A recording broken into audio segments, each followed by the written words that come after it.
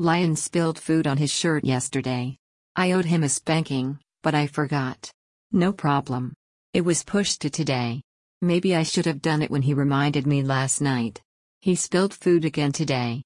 He would have had rare back-to-back punishments. Did I have an inkling he was going to reoffend? No. I just forgot.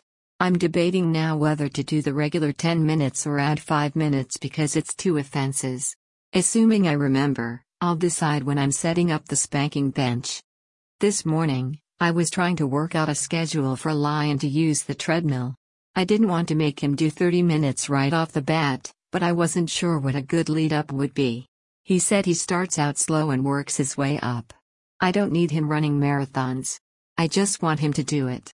I don't think it's unreasonable to ask Lion to use the treadmill at least twice a week to start with. He can start out with 1 minute if he needs to. I know how difficult it is to get started. I'll do my part by keeping the area around the treadmill free of boxes and other stuff.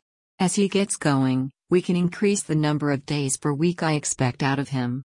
I don't think I'll set a length of time. He's a big boy. He can do as much or as little as he wants. However, if he consistently does as little as he wants, I may revisit this. His leg has been bothering him, so I don't know when he'll start, but once he does, he'll need a good reason not to do his 2 days a week. I gave his leg a short massage, and he said it felt better. I think he just liked being touched. I'll give him another one if it will help get him on the treadmill sooner.